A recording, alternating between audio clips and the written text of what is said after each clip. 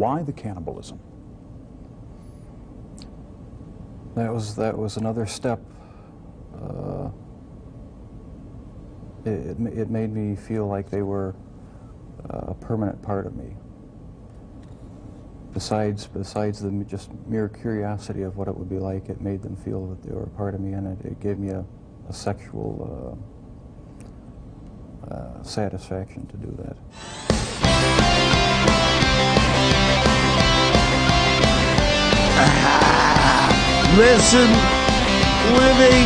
Listening to Synchronon. Sick and Ron. Yes, you're listening to Sick and Ron. The Sick and Wrong, the world source for antisocial commentary.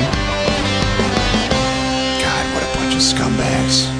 Good evening. Welcome to Sick and Wrong, the world source for antisocial commentary. One of your hosts, Steve Simon. I'm Harrison. Harrison, I think I work with a serial killer. You do? I think so. Have you ever suspected anyone in an office environment that you've worked in as having some kind of like alter serial killer ego or something? One time, but I think that's just because the guy wore tucked in T-shirts.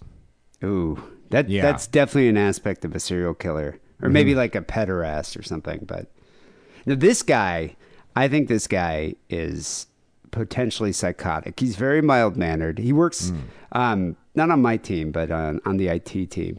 Very mild-mannered guy, white guy, probably early 30s, nondescript, wears like polo shirts, you know, and just kind of like light blue jeans, kind of like dad jeans, sort of. They're not fitted. They're not drain pipes like the kinds that I wear. Like normcore.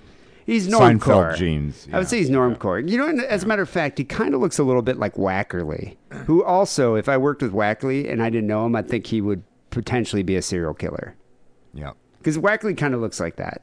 Like a little bit like Dahmer, kind of. Mm-hmm.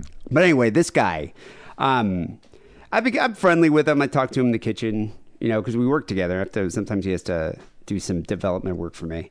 So he was telling me he was dating this girl for a little while. And they had kind of a bad breakup. She was a bit possessive, younger, like 21, and this guy's like probably 32, maybe. And they had like and so he chained her up in an old refrigerator and buried it. Is that where you're going with this? He's not that overtly of a serial killer. He's not like that overt of a serial killer. He's not like a blatant serial killer like that. That's like beat yourself over the head with serial killer clues. No, I'm reading between the lines. And then he's like, anyway, working hard or hardly working? All right, talk to you later.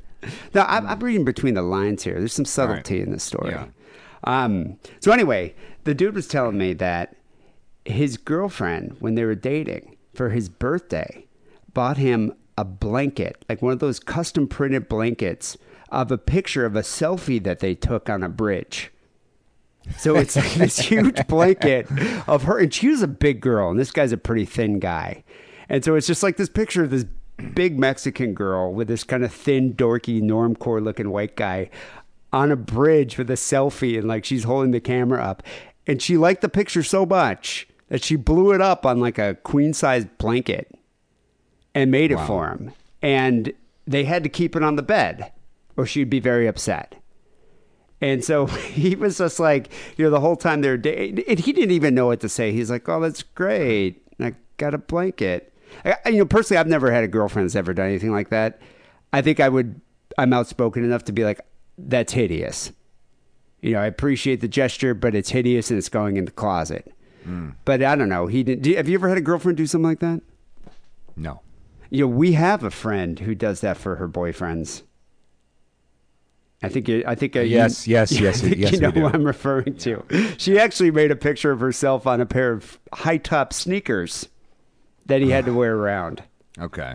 But anyway, that's neither here nor there. So this guy had this big ass fucking blanket of the two of them, or whatever. Anyway, they ended up breaking up. I think finally he couldn't take her. She just would freak out on him, and she was just really domineering. And finally he was like, I've had enough. And they broke up. And when she was grabbing her shit out of his house, he was like, here, you can have the blanket. And she was like, no, this blanket's yours. You'll always remember me with it. And just kind of left the blanket there. And so he didn't know what to do with the blanket. What's the blanket that's like, it's like a blanket, but it's also got arms? It's like a slanket, or it's like a blinky, or something. Wait, a Snuggie. Snuggie, thank you. Yeah. It's a blinky. Blinky. That's like something Michael Jackson would name his kid. What's a slanket, then? I don't know. Is that a I'm thing, thinking or did I that's just something make that that's up? in your suitcase. Okay. Covered in semen or something. I don't know. Blood. Bloody semen. Anyway. Sounds like one of Jizzy Jake's friends. Yeah, Slanket. it's a slanket is probably one of Jizzy Jake's friends. No, this was just a typical blanket, like that you can get things custom printed. Or you can get a custom printed blanket if you wanted it. And so anyway, when they broke up, he just kind of put it in the closet because he didn't know what to do with it. And I remember at the time, he was telling me, he's like, what do you think I should do? And I was like, I think you should, that should be your white elephant gift for Christmas. Because that would be hilarious. That like would if be you great. open it up and you got a blanket of like this dude and his ex-girlfriend. He's like, no way. I'm never going to do that. And I was like, you can give it to me. He's like, I'm not going to give it to you. Dude, would you love that? Why not? He could send it to Blanket Jackson. Oh, he could send it to Blanket Jackson. Yeah. But I mean, if you had a blanket. I mean, he'll be president one day. Probably. I'd vote for him over Trump. But if you had a blanket of your coworker and his fat girlfriend, I would wear it every day at work. Put it over my legs when it's cold in the office. Mm-hmm. He wouldn't do it anyway. So it was just kind of sitting in his closet. You know, fast forward a year and a half later, he ends up meeting this new girl, and now he's kind of getting serious with this girl. She hasn't moved in there, but she's there like every weekend. And this girl, his new girl, opened up a drawer in his bathroom and found like a box of tampons that belonged to his ex. Yep. And she didn't freak out, but she was really concerned. She's like, well, why would you keep this? And he was like, oh, I didn't even know it was there, blah, blah, blah, whatever. So anyway. That has happened to me so many times. What do you say, though? Do you just like, oh, I didn't even think about it? I'm like, have you met me? Yeah. You might notice there's 4 toothbrushes. You know what I mean? I don't take things away. I just leave things unless they're like hugely in the way. I don't care. I leave things as they are. Would you have continued using the blanket with you and your fat ex-girlfriend? I probably would have thrown that out because it sounds really just stupid and awful. Well, he didn't want it. So anyway, what happened after she found the tampons, he was like, shit, she can't go in the closet and find the blanket because she's going to freak out if she sees the blanket of him and his fat girlfriend. So then he was like trying to figure out what to do about it. And he's like, I was thinking of just throwing it out, but then he was worried that a homeless guy would find it and then just wear it around the neighborhood. And they would be like at Starbucks or something, come out and there's a homeless guy with a blanket wrapped around of him and her. And I once again, when he mentioned this to me, I was like, you could give it to me. He's like, no, I'm not going to do that because you'll probably wear it around her. I was like, I probably would because it'd be funny. So then he was like, and then I was thinking maybe I should burn it, but he was like, that's too dramatic. So what he ended up doing is he tried to cut calling his ex-girlfriend, and she sewed him up inside of it and burned it. That would have been a good idea. Okay. That would have been dramatic. So what he ended up doing, he's trying to cut it up with scissors to throw it away, but he couldn't cut it up with scissors. So he told me he took like a steak knife and just tore it to shreds, like in the garage of his like apartment building, and then threw the shreds in like a garbage disposal or in the trash can. And he was like, that's the only thing I could think of to do with it. And I was like, that's fucking weird. That's weird. I don't think it's that weird. To cut it into shreds with a fucking knife. Why would He you tried a scissor. What do you want? I would just throw it away. That's where you. I thought there was. Like, would you do that? I do not approve of the payoff of this story. I'm sorry. I have to formally protest. I'm just Where do saying, I fill my form out? I think this guy is a potential serial killer. And this is just to even have that thought to like go into his garage instead of just like throwing it away or calling the girl and be like, here, do you want your fucking blanket back? Take it. I don't want it. D, in the future, I ask that you clear all intro to the intro stories with me. That will never happen, just to let you know. But anyway, I was like, looking at this guy, and I'm just thinking, that's fucking weird. I think this dude, he's a quiet, mild-mannered guy, very normcore, very unassuming. I think he's the type that could just lose it and just stab you 30 times in the neck. Okay. All right. He seemed to be like that. So anyway, made me think of the our interview subject who we're going to interview today, which I have to say thank you to Ray on Facebook for that. You know, it's not often that you get fans right in with suggestions of people who we could interview. How often does that ever happen? It happens sometimes, but it's always like stupid, you know. Or it's like, yeah, it's like people like, you should interview one of the ICP guys. It's like, Yeah. I'm not going to do that. You know, or like, I remember one guy was just like, you know, you should try to get like Louis C.K. on your show. And like, how and why would we do that? Or like, you know, Gucci Berry. Yeah. He goes around travels around the country getting kicked in the balls. Oh, the guy that gets kicked in the balls. That guy actually has been suggested 3 times. Gucci Berry has been suggested 3 times. I'm not even shitting you. I hate this show. Yeah. So anyway, this guy Ray writes in. He's like, "Hey, do you want to interview the Cannibal Cop, Gilberto Valle?" And I was like, How do you? At first, I thought the guy was just fucking with us. Like, you should interview Cannibal Cop and Louis C.K. and Jerry Seinfeld. It's like I just didn't think about it. He's like, no, I know him. And I was like, well, how do you know him? And he didn't even answer. He goes, here's his email. I'm like, well, I was like, how do you know him? He contacted this guy and said, hey, I listened to this podcast and they want to interview you. Yeah. It just set it all up like a producer. There you go. It was great. So Ray, that's pretty good. Yeah, thanks for saying that up. I didn't even think it was serious. I was like, sure, because I would love to interview that guy. Yeah, I mean, Cannibal Cop. I didn't even think about it. And so so I sent him an email, and the guy was like, yeah, I'll be on the come on the show. And he's an interesting case because you watched the like documentary about him, Thought Crime, the HBO documentary. Yeah. And you've heard like the stuff he used to write on that website. All the fantasies, dude. Because it's like, what was his name on it? It was like Girl Meat Corpse or something, or Girl Meat 69. I forget what it was, something like that. And it's like, because it's like, I don't know, man. It's a tricky case because like, he didn't really do anything, but it's like the stuff he would write, because it would be like, oh, we kidnap a girl and then torture her and then like cook her alive in a thing, like if you took human-sized oven. Yeah, like all the stuff that, like if you actually like filmed all that stuff realistically and then showed it to Charles Manson, I feel like he'd vomit. I honestly do. I really do. Well, the thing is, it's like, yeah. I think this guy could have gotten away with it if he didn't personally know these victims that they're talking about. Like he used names, he used pictures of people that he knows personally. Mm-hmm. And I think that definitely crossed the line and freaked his wife out. Right. I mean, could you imagine, like, first of all, like women freak out if you're like looking at Pornhub on Google. I couldn't imagine if a woman like went on and you're like at like canniballust.com and you're talking to fucking weirdos in Pakistan about like, spit roasting your wife. Yeah. It's like, why do you have 3 toothbrushes?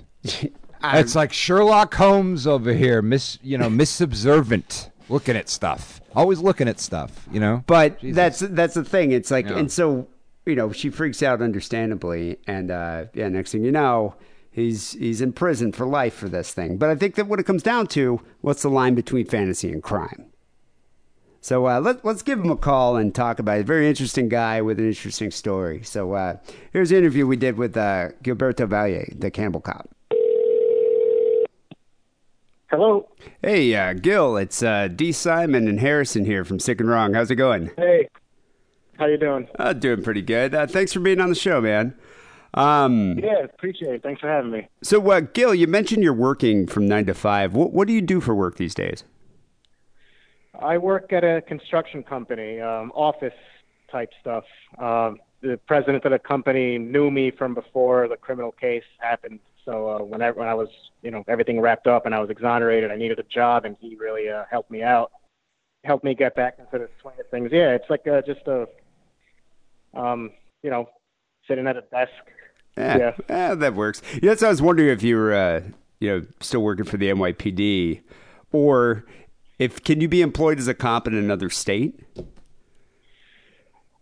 You know what? My record's completely clean, so theoretically, I should be able to. If I'm not, it would be discrimination, I suppose. But realistically, I don't think it would work, just because of my background and someone's gonna call 911 and have the Cannibal Cop show up at the door. I just don't. I just think it's kind of probably not gonna work out. And I'm sort of at peace with it. I know my family's thrilled that I'm not a police officer anymore, especially in New York City. But so you still live in New York. Have you been able to shake that reputation or the nickname Cannibal Cop?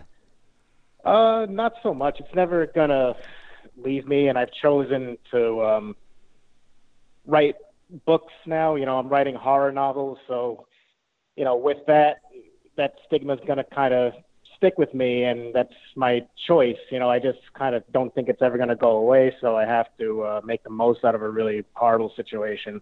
When you get a name... Oh, sorry. Go ahead. No, go ahead. I'm sorry. When you get a name like that, do you automatically get an honorary membership in, Batman's Rogues Gallery or something? How does that work exactly? Yeah, a lot of people know me as that, not so much as the regular guy who had a normal American upbringing, baseball player, straight A student, dean's list in college. So I get requests for, some interesting things, a couple of dating games on a couple of podcasts. It's just it's funny, I always appreciate people willing to joke around. I'd rather have people joke around and make fun of me than be afraid of me. And it seems like, for the most part, that's the case. There are still people, and I completely understand it, who want nothing to do with me or are afraid of me. They think I would, hurt somebody. Is the cannibalism fetish different than vor? What is the difference? I'm not really sure, to be honest. All right. I think vor is more cartoony kind of stuff. But, they're under the same sort of thing. Seem like they're in the same genre of fetish. Yeah, so exactly. What about, so you mentioned with dating sites, is it difficult to date? Do you usually tell the girls right up front, oh, hey, by the way, I have this nickname you might hear, Cannibal Cop. Yeah. Or how does that come up? That's been sort of interesting. With a few years of experience under my belt now, I kind of decided, to really only deal with women who know the entire situation right off the bat. So I'm active on social media, Twitter, Facebook, Instagram, and I've had women message me. So I think that works better.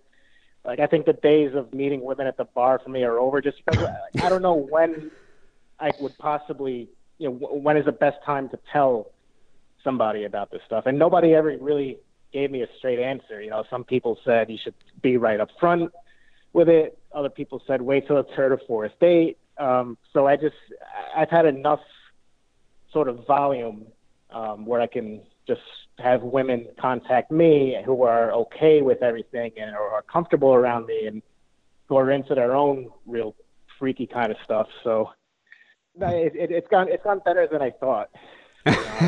Do you have groupies? Do you have girls that seek you out specifically because you were the Cannibal Cop?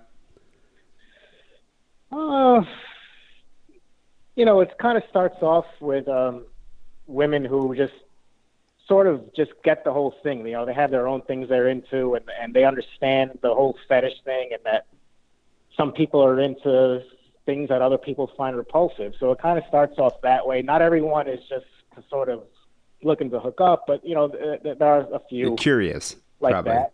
Yeah, exactly. What about hate mail? Do you get a lot of hate mail, people emailing you and telling you to saying horrible things? Rarely. Maybe out of every 20 messages I get, maybe one is someone telling me I should drop dead, but it's hey, you're better than us. Whatever. Listen, these people who wish me dead and wish someone would come pull a bullet, put a bullet in my head, things like that. They can't grasp the irony. The fact that my criminal case played out the way that it did, they're allowed to say stuff like that without any legal ramifications. So. Yeah, exactly. It is ironic. I will say, as far as dating goes, I think since this case came out, the courtship process on FetLife is just a little bit longer than it is in a Jane Austen novel. You know, Yeah. people are more cautious now, so that you do have that to answer for there, Gil. You know. Yeah, they might be more open-minded. People should, people need to be careful. People need to be safe about whatever they're into. And, I talk about this in my book, but conspiracy laws are there for a reason. You want to stop a violent crime before it happens, but at what point does a thought cross the line become a crime? And in my case, with the evidence that ended up coming out, there was no real-world evidence, so it really was more of a thought crime than a conspiracy. But it is an important question, like when should law enforcement step in and get involved? And that's really the single critical question about this case and why it's so important. And as someone who had like a college degree and obviously went to the police academy, you have like more knowledge of the law than most. Like, did you give that? How much thought did you give it when you were writing your fantasies on Dark Fetish? Legal trouble never entered my mind because I wasn't committing a crime. Everything was purely fictional and fantasy. These events, quote unquote, were supposed to take place in a mountain house in the middle of nowhere. There was human-sized ovens and just all these really ridiculous, fantastical elements to these role plays and stories that I just never envisioned law enforcement considering that this was a real thing. Now, these fantasies centered around women that I knew in my life, that is not atypical. When people have sexual fantasies, most of the time they incorporate people they know from their own lives into those fantasies. They don't just whip up someone in their imagination. You fantasize about a neighbor, a coworker, your boss, or whomever. So although my fantasies are atypical and certainly taboo and different, the fact that I incorporated women from my life, that's sort of, not unusual. How do you safely realize those fantasies? Just it never crosses the line into reality. And since all of never? this... I mean, like, I'm not saying, never. Obviously you eat people, but like play acting, whatever. Yeah, like role playing. Yeah, I've had opportunities since then now with some of the women who reached out to me who are into the whole thing, right? So I'm, the whole thing is BDSM, right? So I'm the dominant. There are women who are submissive. So we talk about what are hard lines, and so we do it safely. We do it completely consensual. So what kind of reduction sauce do you use to marinate a woman in? Like what? Like what? Oh man. So Gil, yeah. One of the things, so you mentioned that you never actually took any actual steps to realize these fantasies, accomplish these fantasies. However, you were charged with the unauthorized use of NYPD computers to get information on possible victims. Would that be considered a step? No, it wasn't a step at all. And, that's one of the crazy things about this case with a narrative that just isn't accurate out there. They charged me with using the police database one time. That's it. It wasn't 100. It wasn't. There's this whole narrative out there that I was using the patrol car computer, putting women's names in, taking their addresses. That never happened. There was one instance in 2012 where a woman I went to high school with had been in.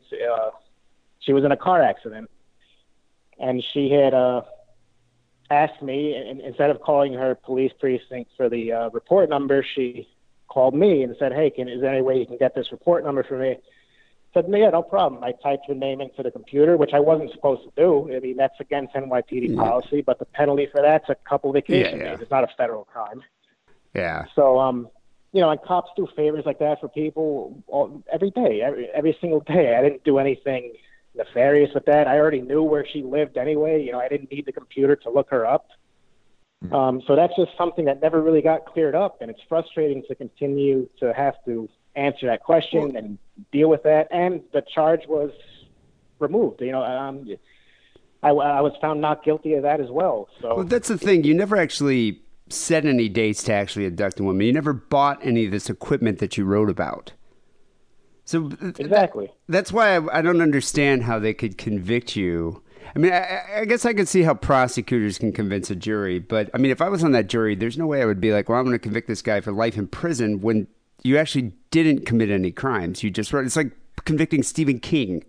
Yeah, well, it turned out the jury convicted me, and a couple of the jurors did say this, that they convicted me because they were afraid of what I might do in the future, not based on anything that was presented. And as you know, as I'm sure your audience knows, that's not how the criminal justice system works, right? A defendant's charged with a crime, you convict or exonerate based on what happened already in the past, not on what someone might do in the future. Exactly. It's not like you're not charging somebody for a thought crime. It's like Minority Report here. So, Gil, tell me how it all happened. You were in 2012. You were married with your child, newly married to your wife, and she was growing suspicious of your online behavior. Had you been having an affair or anything, or were you like finally actually indulging this fetish and like, you know, reaching out to like BDS communities? Like, why was she suspicious? Well, the entire story's in the book. We don't have a lot of time. We really need a couple hours to get into all of it. But, she had thought that I was having an affair. What happened was I worked nights. I worked from 4 p.m. to midnight. I got home after 1 in the morning. And, you know, as a cop in Harlem, you don't just go right to sleep. You're still sort of wound up. So some nights I put the TV on, I watch a movie, I had a PlayStation, whatever, Netflix, and other nights I would look at my pornography stuff and engage in those fetish role plays, fetish chats, and I was up till 3, 4 in the morning, and she was suspicious. She thought I was maybe having an affair, so she installed spyware onto the computer, and then she found what I was looking at. And Did freaked out? She freaked out. Yeah. So I was wondering, she Yeah, freaked out. Yeah, and did she ask you about it before calling the FBI, or how'd that work? We talked about it. You know, it's another sort of false narrative out there is that, she found the stuff and picked the baby up and ran out of the house with nothing but the clothes on her back. That's not at all how it played out. She was there that morning and afternoon for 5 or 6 hours. She was packing up her stuff here. She said, listen, this is really freaking me out. I just need to get away for a little while. And her first reaction, and this whole the entire text message exchange between us is in the book. Never came out during trial because she didn't agree to have those messages, put forth in court because we're a married couple, right? So that's like privileged stuff. I wish it did because it paints a totally different picture of how it happened. You know, her first reaction was to, and this is a text message, while I'm gone, try to find a couples therapist. We'll work this out. We'll through it. It'll be okay. So. And in the media, you read it, it's like she went straight to the FBI. Next thing you know, it's like you're in prison. Yeah, that's not at all how it played out. Now, when she was home out in Nevada, somebody out there convinced her to go to the FBI, and once that happened, there was no turning back. You know, they convinced her that she was seconds away from being murdered, and that was it. Like, she was not interested in anything else, any other potential explanation for any of this stuff. It was all right. They said I was going to be murdered. I was going to be murdered. Yeah. And that's it. I haven't spoken to her since. I haven't seen my daughter since. It's just a total, complete tragedy and nightmare. Yeah, man. I'm sorry to hear about that. So do you think the reaction would have been as severe if you were not a cop? Like if you were just a regular dude into BDSM, but not a cop, do you think the reaction would have been as severe? Probably not. I've talked about this with some people, including my lawyers, and they thought if I was just, if I was doing what I'm doing now, right, working a 9-to-5 job in an office, right, so completely harmless, probably not. But I had a gun and handcuffs, and that played into their decision to arrest me. Plus the whole idea of like a New York City police officer with these fantasies about kidnapping and cooking women. Plays into the narrative, yeah. Just definitely. Such a huge story. You guys know about it all the way out there in California, and it was national news for sure. And I completely understood that. But if I was just a regular, a plumber or something like that, Yeah, maybe it wouldn't have been as not. big of a deal. You made a lot of money for the New York Post. That's Yeah. What was the reaction of your coworkers? So I imagine you were immediately fired from the NYPD, but like, what about your friends and family, I guess? Well, my family stuck with me from the beginning. They never believed any of it. One thing when a person goes through this kind of situation, you really get to know who your true friends and family are. And I didn't hear a peep from my former coworkers at the police department, not one word. No. Nor did my family until I got out of prison. Once I was completely exonerated, people came out of the woodworks. Gil, we knew from day one it was BS. We knew you were innocent.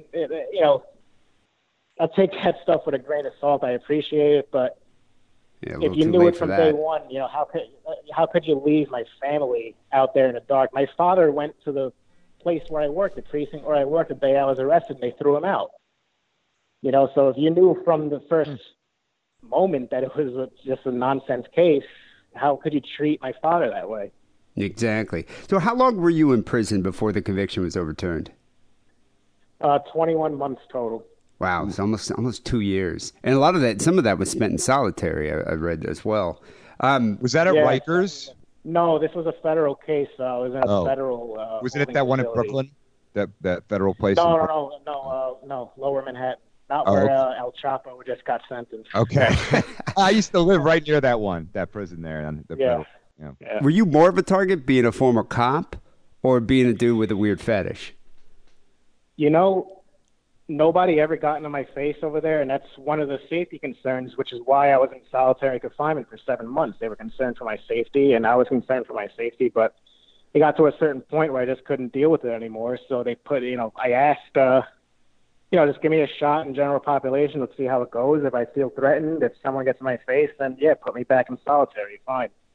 But the final 14 months of my stint, that was in general population, not one problem. And those people there saw me as someone who was railroaded, someone who didn't belong there. They didn't see me as a police officer. They saw me as somebody who was being wrongfully prosecuted, who didn't belong in prison.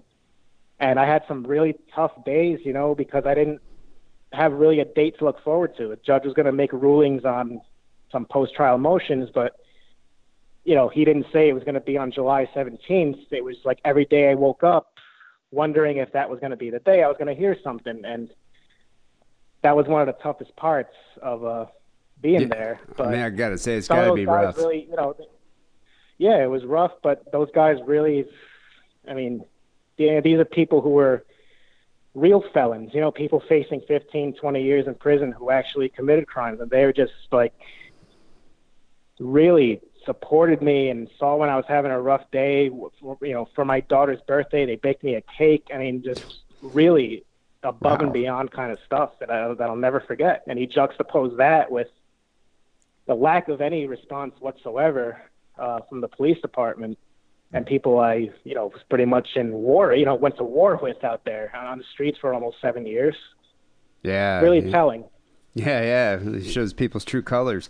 So when did you find out that the case was overturned? And what was your reaction? You must have been stoked. Yeah, well, June 30th, 2014, I was notified that the judge was going to make a decision later that day, but I didn't know what time. So it's kind of funny how it played out. And I'll make this as brief as I can. Yeah.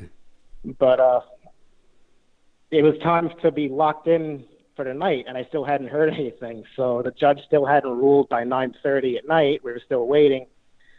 So I was in my cell. The judge ended up making a ruling at about 10:30 or 11 o'clock. So basically everybody knew. My family knew. My lawyers knew, but I was the last one to know. I didn't find out till the next morning. And obviously, I was euphoric. And this is going to sound strange, but they got me out of there quickly. I was out the door in less than an hour. That morning? That morning, yeah. And I really do wish that I had at least a half a day or maybe just one more day there, just so I could thank everybody who was helping me out. I was rushed out of there. I didn't get a chance to collect my mail. I didn't get a chance to say really goodbye to anybody. And I wish I had that chance because those people did really mean a lot to me while I was there. Wow. So what did you do as soon as you got out? Oh, geez. We went to my lawyer's office. We popped some champagne, celebrated. But I wasn't really out of the woods yet. I was free, but not really free. The government was going to appeal what the trial judge did. So for basically a year and a half, it was still sort of hanging over my head. There was a chance that the Court of Appeals could reinstate the guilty verdict, and I would be back in prison. So we didn't think that was likely, but it was possible. When the Court of Appeals, there was an oral argument portion of the appeal process, and they seemed to make it pretty clear that they weren't going to put me back in prison. One of the three judges compared my conspiracy case to a conspiracy involving leprechauns selling cocaine from the moon and having eagles fly from the moon to the streets. And, so look, those leprechauns have good blow, Yeah. I mean, don't knock it. All right, come on. Yeah, so we felt pretty good that the Court of Appeals was going to affirm the trial judge's ruling. Wow. I mean, ultimately, your defense attorneys proved that, fantasizing about committing a crime, even a crime of horrible violence against people you know, is not an actual crime. And I think that's really important. Exactly. It's precedent setting. Fantasies run the gamut. There's all kinds of weird stuff out there that people are into. There's one called dendrophilia that involves having sex with trees. Why couldn't I get that one? Instead of the whole cannibal thing.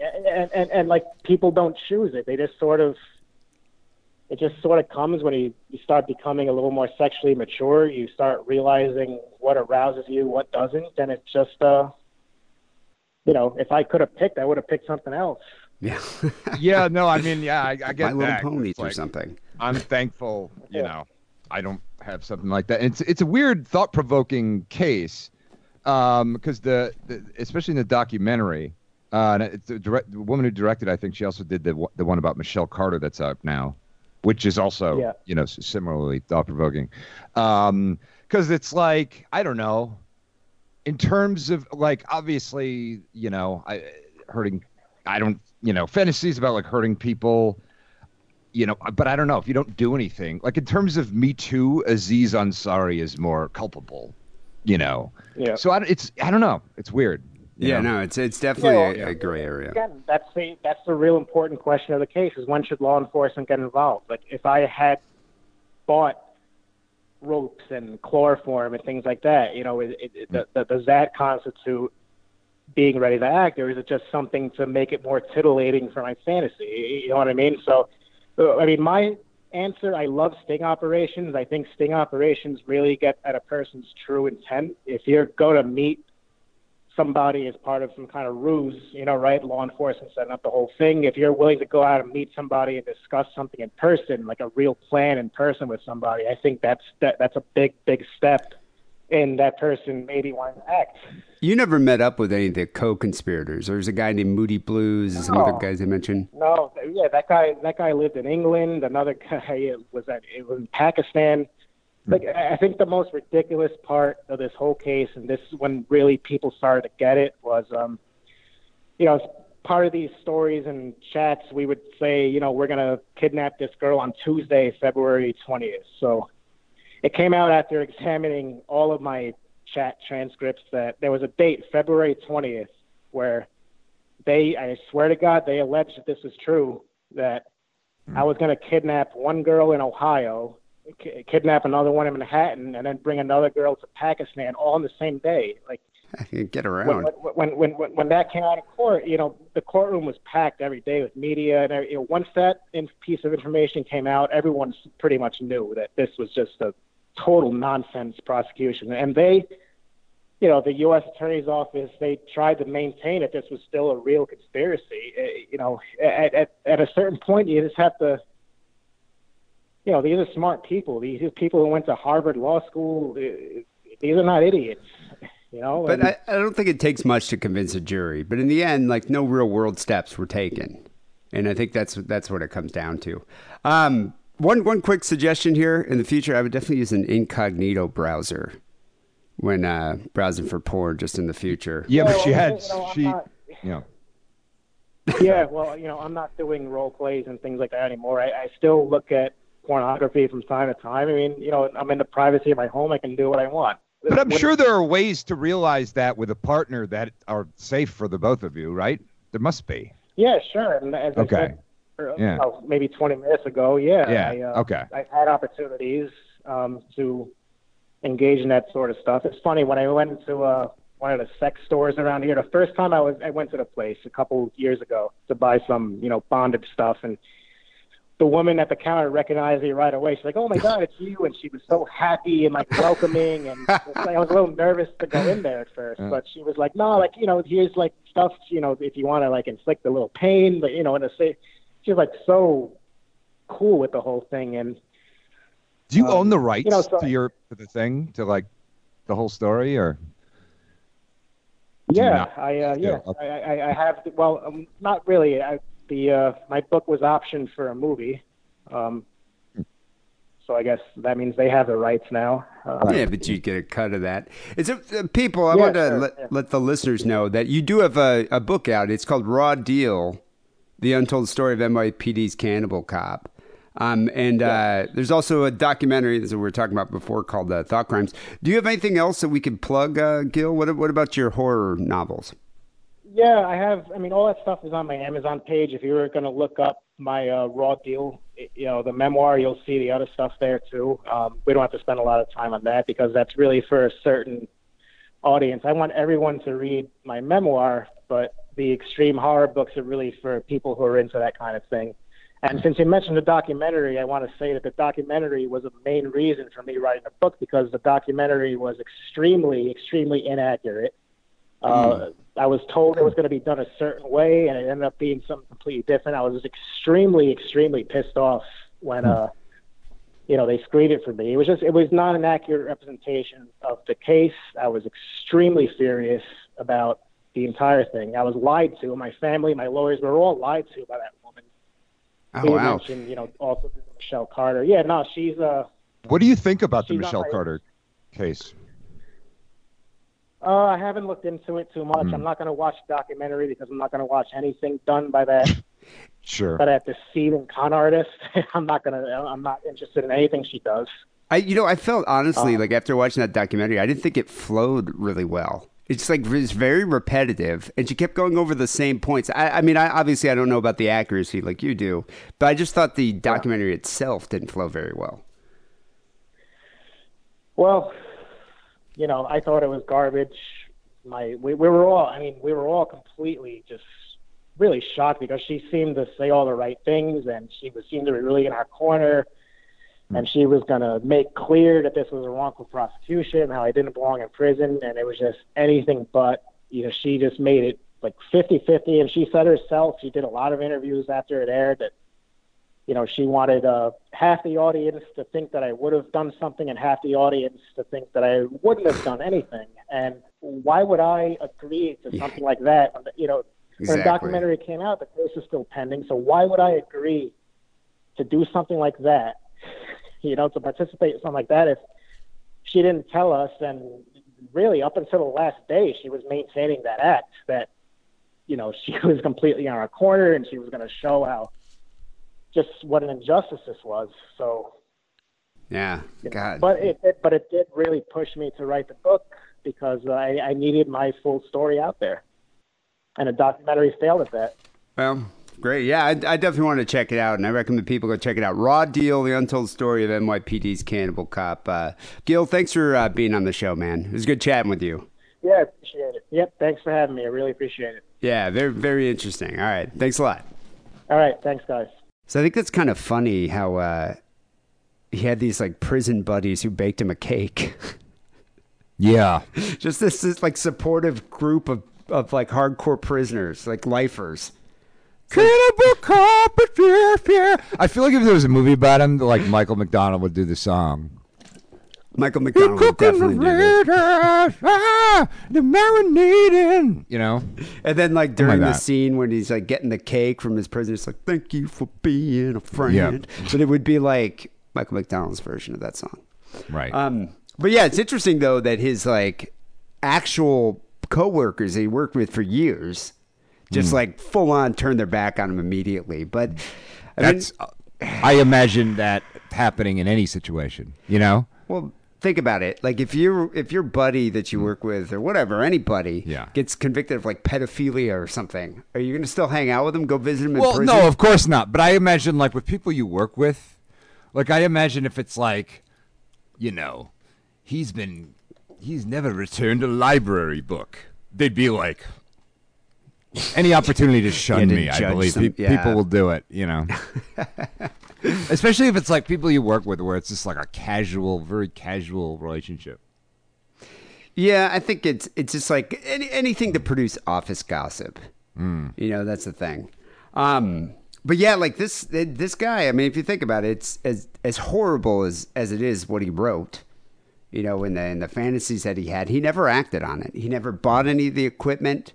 I mean, he did use a database to look up someone's name, but you know, a lot of cops do that. So, right. so yeah, I don't know. I mean, like, crime. I guess when I first like heard about it, it was like I thought it was like misogyny based. I'm not sure if I think that anymore. I think honestly, I think if he was gay, he would be fantasizing about the same shit with twinkie dudes, you know? So I don't know. I think it's just fucking... I think it's like a short straw. He got the short straw on fetishes or some shit, you know? But I mean, hey, there are chicks who are into like role-playing shit like that, you know? I've met them. Yeah, I mean, so you know what? Now happens. he's kind of like got this notoriety thing going. So I'm sure I'm sure they hit him up on Facebook. If I was him, I'd exploit it. I'd become like a gangster rapper. It's weird because it's like we've all, or maybe we haven't all. I don't know. I've semi-inadvertently masturbated to some dark shit, you know? But like I don't actually personally fantasize about anything where people are hurt. You know what I mean? I'm not. Yeah. Well, I don't know. thought you were into like a little BDSM here and there. Yeah, but I don't like inflicting, you know, it's like the person has to like it, you know? Well, the one thing I don't want to inflict pain on motherfuckers, anybody. Well, the one thing I was wondering is so the guy says he's up late at night in the internet chat room looking at porn and then chatting with other dudes about spit roasting, you know, women and barbecuing them in human ovens or whatever. Do you think he has his dick out the entire time? I don't know. And is that kind of gay?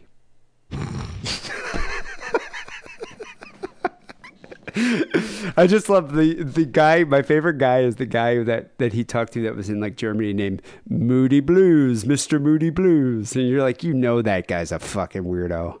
Yeah. He was like in the picture they had of him in the New York Post of Mr. Moody Blues. He's wearing like a purple top hat. And it's just like in a dinner Jesus jacket. Christ. Yeah, he's so fucking weird. I think once you cross that line of chatting with other perverts online, and you know, yes, I love you. I love you. Cannibal Cop. But I want to check out his horror novel. Well, maybe not. Have you No, seen you don't. it? No, you don't. You absolutely don't. I didn't. I looked at like the Look Inside on Amazon, where you get to like read an excerpt of it, and it's just like real. It's like, you know. I mean, to be honest, these days it's not that much different from like any shitty torture porn Saw or something movie, you know. Yeah. It's kind of like exploitative, you know, like old detective magazine stuff, but really gruesome and violent and gory, and it's not really my thing. Yeah, it's not really my thing either. But I don't know. He's prolific. He's got some stuff. He's probably sold more books than the two of us. So exactly. Who am I to Pete Buttigieg? He's a pretty decent writer too, with a hell of an imagination. So anyway, is he? He's good. I mean, he's an imaginative guy. I don't know if you read some of the stuff he was talking about with the barbecuing and the marinating in olive oil and all that. And the castle. Yeah, all right. I mean, if you're into cannibalistic porn, I'm sure you'd be aroused reading his literature. Right. But anyway, people, go check out... he didn't seem to like that documentary very much, by the way. No, he didn't. He didn't. But I know very few people in that situation like the documentary about them. So, well, I'm sure like she produced a documentary probably more in accordance of what he wished, and then the HBO producer was like, nah, you gotta punch it up, gonna make it that's what I think because her other shit is pretty even-handed. So yeah. So anyway, people, go check out Gil's book, Raw Deal, And the documentary Thought Crime, if you want to learn a little bit more about the Cannibal Cop. It's episode 696 here, Sick and Wrong. We have news stories come up next. But first, here's a word about our Patreon page. Hey guys, it's Steven again. Just calling from heaven through a miracle of cybernetic processes. Just to say, thanks for creating your Patreon page. I love to kick back and smoke a fat one with my boy Carl Sagan, while we listen to the extra phone calls and stories we get all the time. Anyway, talk soon. Love you. Bye. First story we have here has to do with these New York sisters who abused their father for nearly 2 decades because they said God told them he was unfaithful to his wife. Yeah, this guy lived in a veritable witch's den. But at the same time, he's got to be one of the biggest soy boy beta cucks I've ever read about. Soy boy. I've never heard that. That's soy boy beta cuck. That's what this guy is. Listen, Okay. Just let me get to it. And the thing is, if you gotta picture what this guy looks like. They say he's a 71-year-old man, but the abuse has been going on for almost 20 years. And he's not a little guy. I looked at a picture of him. He's a big guy. So like that guy in the cartoons, it's like, yes, dear. Yes, dear. Remember, it's like a big... the henpecked husband, for sure. Yeah. The milk toast. 3 sisters from upstate New York were sentenced Tuesday to 2 years in prison after nearly 2 decades of physically and mentally abusing their elderly father. A man the trio disdained because they said God told them he was unfaithful to their mother. Yeah, 2 years for 20 years of abuse. It's kind of crazy. Whose father wasn't unfaithful to their mother, you know? Yeah, I know. Big surprise. Elisa Pietro-Carlo, 41, Grace Pietro-Carlo, 31, and Annabelle Pietro-Carlo, 23, were each sentenced to 2 years in prison on an assault conviction after prosecutors said they intentionally caused physical injury to their 71-year-old father beginning in 2002. So 71 definitely sounds like an elderly man. If you're beating and punching your father at 71, you're an elderly guy. However, I think at 71, I'd be able to beat the shit out of 3 women. Do you think you could? I don't know, because I don't know what it's like to be fucking 71, you know? I don't know. How would I know that? Your Magic? 71 is not that old. Through the magic of FaceApp, that's how I'll know. Yeah, if you went on FaceApp, you'd see. Okay. Elisa Pietro-Carlo, known by her 2 sisters as the Prophet, claimed to have received several messages from God, including one in which the deity indicated her father was being unfaithful to their mother, Christine Pietro-Carlo, who's 66, who they referred to as the Queen of God. Huh. So the mother was the Queen of God. I heard the other message was just a SpongeBob meme. Yeah, that's the other ones. Yeah, God's really into those. But yeah, there's the sister who's the prophet. She gets messages from God saying that the father is being unfaithful to the mother, which I think, is kind of it's pretty rich, basically because, the Virgin Mary formed an entire religion because she didn't want to tell her husband that she was cheating on him. If you think about it. Yeah. So it's pretty rich that they were like, oh, well, the father's being unfaithful and God's telling me about this. Come on. Anyway, after the almighty allegation of adultery, a claim which was vehemently denied by the man, he said this never happened. He was forbidden from sleeping in his bed with his wife and was told to sleep on a couch in the kitchen where he was isolated behind a curtain. This is in the man's own home. At least they gave him a curtain. Yeah, but your 3 daughters are telling you can't sleep in bed with your wife in your bed, and now you got to sleep in a couch in the kitchen. And I haven't figured it out yet, but this is kind of like King Lear, a little bit. I guess it is kind of. I haven't read it since high school, so I don't remember it that well, but it's King Lear. Was he being abused by his 3 daughters? Sure. And forced to sleep in a couch? Yes. Well, so this. Prosecutors said as soon as he moved into the couch in the kitchen, That's when the physical and emotional abuse began. And over a period of 17 years, he was emotionally abused and repeatedly beaten by the women in the house, sometimes just being attacked in the middle of the night. So for 15 or 17 years, he could get up every night after he got beaten and then have to run and sleep in his car. Yeah, so it got so bad that he would actually wear his clothes at night because he knew he was going to be woke up in the middle of the night with a beating by these women.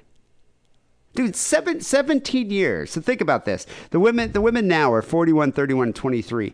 That means the youngest daughter was 6 years old 17 years ago. And the middle daughter was 14, and the oldest one was 24. The prophet was 24. You're telling me that this man, who would have been like in his 50s, could just beat the shit out of all three of them? I don't know. Well, he also could have just like left. You know? He could also have left. But even then, I would have been like, this is my house. You can get the fuck out. All three of you. And then I'd take off the belt. Did you just say house with a lisp? Probably. I don't know. Okay. Drink a little bit of This beer. is my house. No, did you ever listen to Eddie Murphy's dad doing it in The Comedian when he's wasted? This is my house. You can get the fuck out. You don't remember that? Vaguely. Keep up with me here. Yeah. Anyway, but yeah, so I just, the guy's the epitome of soy boy beta cock. Like, you know, I don't know. I mean, I think there's something kind of as someone who's in an abusive relationship, it has an appeal. There is an appeal to it. Dude, you think you could withstand 17 years of abuse by your three daughters sleeping on a couch in the kitchen? That's a lot of stuff I have to imagine that I can't. You know what I mean? I don't know. That's a lot. That's a lot. I wouldn't even lasted like I don't know, one punch from them. I would have been like, "What the fuck are you doing?" But anyway, the three children lived in the home. The three daughters who were defendants. They routinely, emotionally, physically, and mentally made his life a living hell. He was terrorized by his wife and the three girls since 2002. But the abuse reached a climax on September 9th, 2017, when the victim was accused by his wife of, quote, defiling her name online to a friend. I guess he took his wife's name in vain online to a friend. Oh my. Defiling my name. And so the four women surrounded their father and her husband, and he was ordered to give them money, basically to recompense for defiling the name. Well, I mean, she is the Queen of God. She's the Queen of God, yeah. Which I think is a spinoff of the King of Queens. Pretty sure. See, the guy from the King of Queens wouldn't have taken this type of malarkey. No, he wouldn't. No he way. would have been like, and sat down in a chair, and then everyone would have laughed. And they would have been able to move him, yeah. It's like, look at, he's fat, and he sat down in a chair. Although I think this, if you would have filmed this with a laugh track, it would have been kind of funny. Oh, it'd be great. I mean, it's Shakespeare. Yeah. You love it. Shakespearean. Everybody When loves he it. didn't comply with their demands for money, the youngest sister, Annabelle, choked him from behind, like full on put him in like a sleeper hold, and just took $1,100 cash from his pocket. Who has $1,100 cash in their pocket? And it gets choked out by how old is she? She's like 21. Oh, okay. I thought she was 6. That's what I was imagining. No, this happened in 2017. Yeah. But if she was, when she was 6, she was beating on him too. The woman then began to kick and punch the man, who fell on the ground, and they stomped him. Even though he was pleading for help, he received none. He then managed to crawl outside to his pickup truck and drove himself to a hospital, where he was treated for a fractured rib and a bruised spleen. He then, and this is like the coup de grace here. He called home to ask permission to return, but was told by the women that he could not enter the home during daylight hours, and if he did, they would break every bone in his body. Damn. Asked permission to go into his own home. I mean, maybe that's some kind of submissive type of thing going on here, and that he's into it. But I would have burned the whole fucking house down. I don't even give a shit. I would have killed them witches. Like, it's insane to me. Maybe not. Maybe it's just like systematic abuse or something, you know? I think in that situation, you just get your shit when they're not there, and you just move to another state in your pickup truck. After 17 years, I would have burned the house down. I don't care. The abuse continued until a friend of the victim contacted police to ask them to do a welfare check on the guy. I have a friend. I don't know why his friend wasn't like, you know what, dude? Yeah. You got to grow a sack, okay? Yeah. And the girl is 6 years old and she's beating on you. Just punch her in the face. You can't punch a 6-year-old in the face, dude. Dude, I don't even care. Were these three? This is a witch's den. Is what's happening here. Look, if you want to die on this hill, you know. All right, maybe not punch a guess. 6-year-old in the face. Okay. But by the time they were beating on him, she was 23. What about then? You just leave. I guess. I don't know. The three sisters were found guilty of second-degree assault. Annabelle Pietrocarlo, the prophet, was found guilty of petite larceny. Or no, she's the youngest one. She was found guilty of petite larceny and will serve an additional 6 months. However, the man's wife, the Queen of God, was acquitted. District Attorney here, John Flynn, says this is one of the most horrific cases of abuse that has been prosecuted by my office. For years, these women emotionally, financially, and physically abused their own father. It was his wife. It was his children. There was an emotional bond there. He was just in a situation he couldn't get out of, so he succumbed to the horror. Dude, just fucking leave. You got a car. After the Queen of God got acquitted, reporters sought a comment from God, and he was like, "I'll never tell." So. But dude, the guy's got $1,100 in his pocket and a car that he has to sleep in when he's getting beat on. That's all you need in this country, you know? Just leave. All you need is one suit. Yeah. If you have one good suit, you could change into a suit and you could be like, I'm going to sell my new, rheumatism tonic and just go around the country doing it. And you're all of a sudden, you're a rich man again. CBD, ladies and gentlemen. Thank you. Flynn says here we have an elderly man who's been subjected to this since he's been in his late 50s. He is unable, for whatever reason, to get out of this situation. I commend him for having the strength to come forward about the abuse he endured at the hands of his own children. You know, me, personally, I denounce him for being a soy boy beta cuck. That's the problem. That's the problem with this. The victim was granted an order of protection against the women. I don't know. That is a problem. I don't know if that's the problem. Okay, there's many problems going on here, but that's my problem with this guy. Okay. The victim was granted an order of protection against the women that will remain in effect until 2024. But after that, he's They're done. Beat his fucking skull in. Curb stomped. So wait, where's he living? Is he back in the house? Did they kick the bitches out of the house? Like, what's happening? Does the wife get the house? Shouldn't he get the house? I don't know. Look, I don't know. I don't know how these things work. Well, I don't know. I'm sure he was just like, you guys can have the house, and here's some more money. Buy a new recliner. Anyway. God, that article pissed me off. What do you have here for the second story? Doomsday preppers arrested after allegedly holding two victims captive and physically, sexually abusing them. I think I got one word out of that. But then again, I could say that for every Michael McDonald song. Yeah. That might be my favorite out of all the songs. You'll have to hear the story to understand the headline. The two females okay, all right. I'm just going to read the headline for people that didn't get it, so people don't call in and they're everybody. All right. Doomsday preppers arrested after allegedly holding two victims captive, sexually and physically abusing them. Okay, all right. You Doomsday happy? Preppers. That's You sons of bitches? Okay.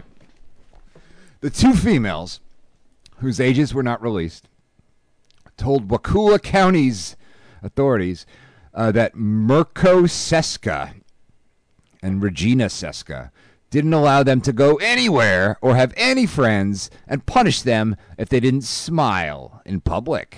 Mirko is a pretty badass name. I like it. It's close to Merkin, but Mirko. Mirko Seska. Mirko Seska. That sounds pretty cool. That sounds like a guy you got to kill in Grand Theft Auto or something. It does. It sounds like some Czech guy that you got to kill in Grand Theft Auto. Two doomsday preppers are behind bars in Florida after authorities say they held two females against their will, sexually and physically abusing them for years. Okay. If you're a doomsday prepper, like what classifies you as a doomsday prepper? Do you have to have like a shelter that makes you a prepper? They have massive caches of food and weapons in multiple properties. So there you go. Well, I could also say that's a cult leader. Sure. Yeah. But, there's some overlap there. So Yeah, that's true. Uh-huh. So they arrested Mirko Seska, 58, and Regina Seska, 55, at their Crawfordville home after two females told authorities they'd escaped from the couple's farm where they were being held. The victims described the couple as doomsday preppers who had getaway properties located throughout the United States. Yeah. Well, do they own these properties, or are they just like friends' homes that they crash in? They're doomsday preppers. They had them, so I'm assuming that means they owned them. And a massive cache of food and weapons. We ridicule these people, but at the same time, wouldn't you want to be friends with them during a Nazi apocalypse or something, or zombie apocalypse? Yeah. It's like... And a Nazi zombie apocalypse. Nazi zombies. That's something like dead snow. Like in that kind of situation, it's good to have these insane friends like these full-on doomsday nutters. Yeah, but they have slaves on their plantation, Yeah, that's true. It's kind of weird. But that's the thing. These are the people who are waiting for that shift in the social, order that would happen with a nuclear holocaust or a zombie apocalypse or something. They want that to happen so they could be like, I'm the governor now. Oh yeah. Jesus Christ. So the victims, whose ages were not disclosed, were described as being under the custodial responsibility of the Seskas. They said they were forced to work as farm labor on the property, beginning their day at 5:30 a.m. Okay, so this is kind of vague on purpose for some reason because they're trying to... But it sounds like they were like foster kids or something. How would they, what foster home would be like, you know what? Let's put you with the doomsday people here that are prepping for the world's end. There's a whole business of people who just take in foster kids because the government gives them money and then they don't feed the foster. It's a whole thing. Yeah, but isn't there a vetting process? I mean, I was in foster care. They don't barely. There's they just don't give no a fuck. vetting. They're they like, don't care. Okay, yeah. You have a car and a home. Here, take a kid. Yeah, that's it. Yeah. And then the government gives you money. That's why they got I got 12 foster kids. One of them lives in the TV. Yeah.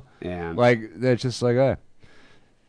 The female stated that they had been trained to raise pigs, raise sheep, grow various fruits and vegetables, shear sheep, utilize a loom.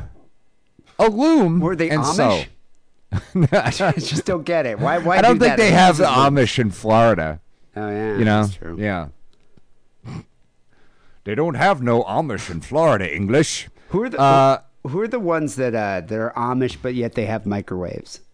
Mennonites? Mennonites, yeah. Maybe they're in Florida. Okay, they might be. The two females also told authorities they were forbidden from having any friends, didn't have a cell phone, and were not allowed to agree, talk, or shake hands with anyone in public. You couldn't agree? No, you couldn't agree. So are you just you could be a contrarian, that's fine. Yeah. But don't agree. Don't shake your head and concur. Yeah. Do you like Game of Thrones? No. No, it's you don't like Game of Thrones? Oh my God. Yeah. So, when they were in public, the two were instructed to smile and would be punished either with beatings, verbal abuse, or have food taken away if they failed to smile. See, it's at that point that you write yourself a little note and kind of drop it on the cashier's, counter next to the cash register. Help me. Yeah.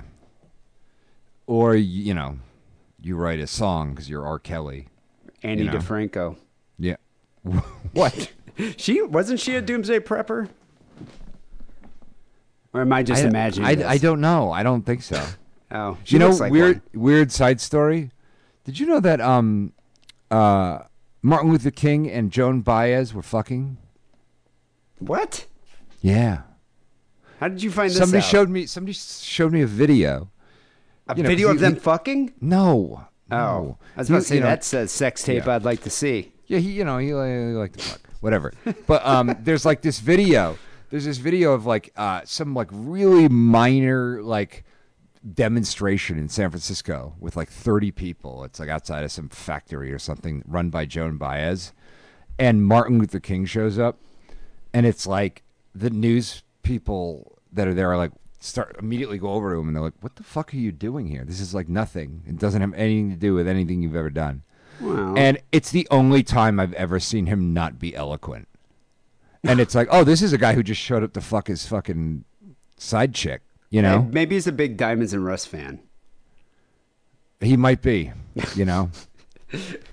He was kind of a lecherous old goat, though, that guy. He was, yeah. That's funny.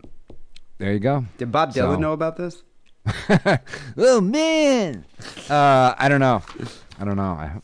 But, yeah, so now I lost my fucking spot in the story. I got sidetracked by your Ani DeFranco. It's your fault. I swear she's a doomsday prepper. Yeah. The most... and she's playing the bass while she's doing it. The most recent beating was reportedly done by Mirko Seska with a metal rod. Ooh.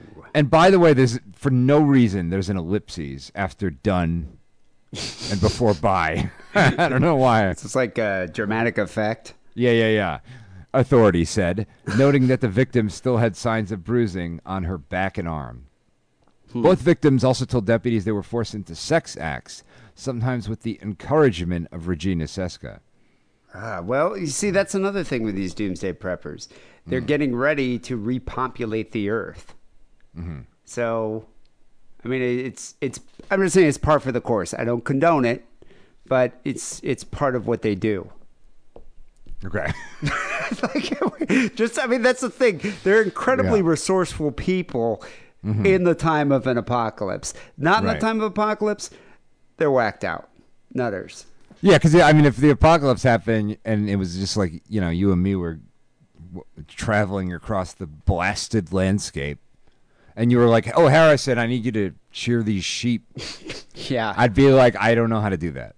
I've had this conversation with my girlfriend before. Yeah. And she's just like, well, I do love you, but in a zombie apocalypse or something, I'd have to go find a stronger, man that knows how to like start an engine or something or jump start a car. And I was just kind of like, fuck you. Yeah. Get out of my house.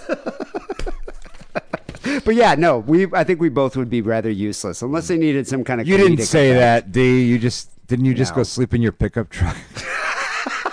I slept in the couch in the kitchen. In the kitchen, behind a curtain. I just curled up behind the curtain and cried myself to sleep.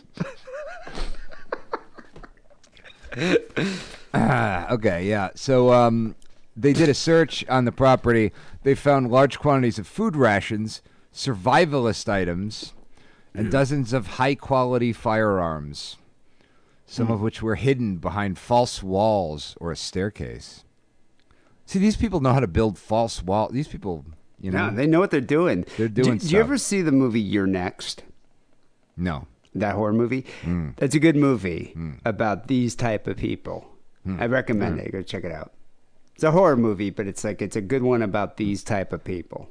Investigators also allegedly recovered a homemade video capturing Mirko Seska with his face very close to the two victims, screaming at them because he believed they had stolen food. God, these are like the worst foster parents ever. Yeah, Jesus Christ. Neighbor Brian Chatham, by the way, worst neighbor ever. They have a neighbor that didn't even call the cops and say, hey, maybe you want to do a welfare check because these two girls are being abused in this doomsday prepper household. I have a feeling this neighbor is like Wilson from Home Improvement.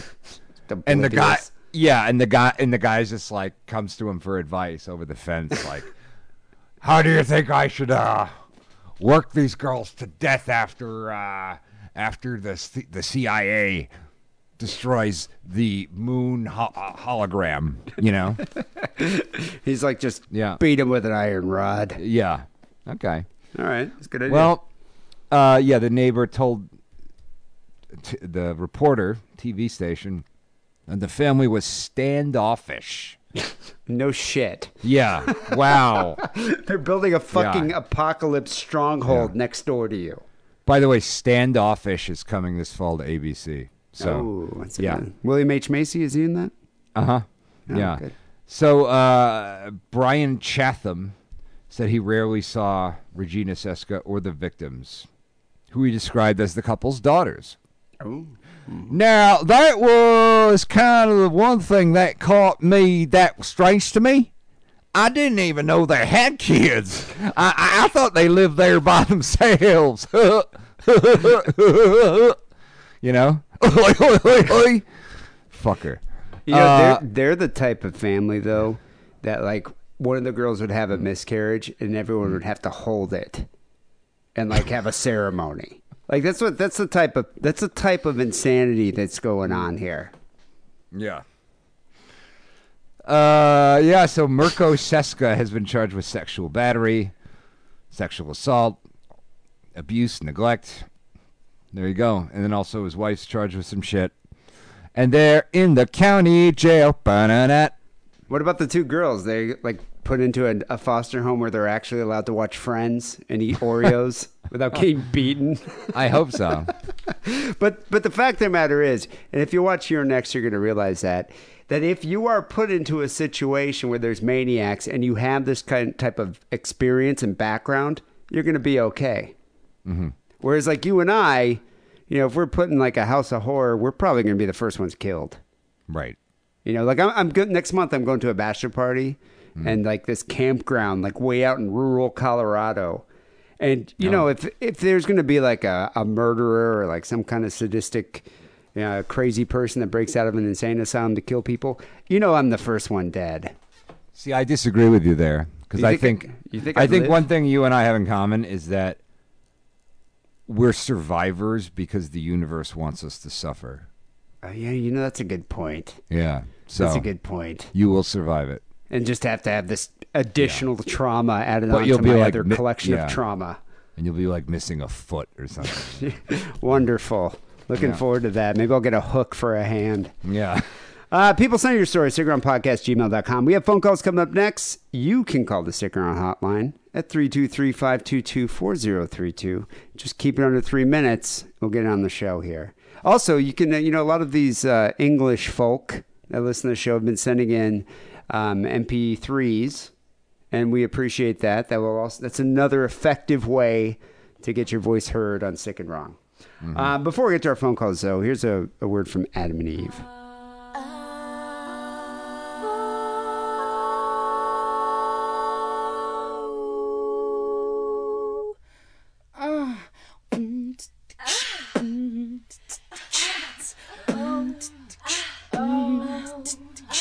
Hey, Sick and Wrong listeners. Want to add a little spice to your sex life? Go to adamandeve.com. You'll get 50% off your purchase, free shipping, 2 adult DVDs, and a product so sensual, we can't even mention it on this podcast. No. Just type the coupon code DIDDLE upon checkout.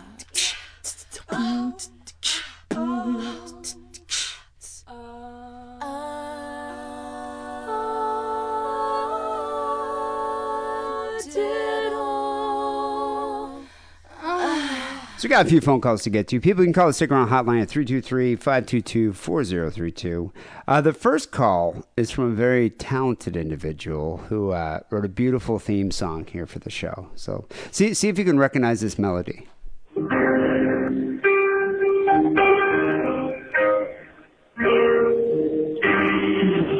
listening to Sick and Wrong. It makes me laugh all day long. It's hosted by some Jews. They drink a lot of booze. They talk about the news. And ain't no fisting, oh Harrison, oh he'll tickle your feet with a fed while you're tied up in bondage leather.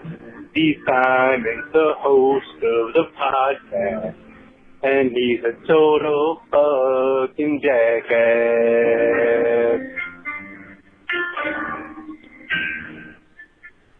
Very moving. Yeah. Very moving. Thank you for that. I'm flattered. Some effort in there, you know? Yeah, that's the thing. You can't say we don't have a creative audience, because we do. We do. You know what's interesting, though? Let me tell you something. Let me tell y'all something here. I was thinking about this the other day, and I started kind of looking through all my old shit, you know?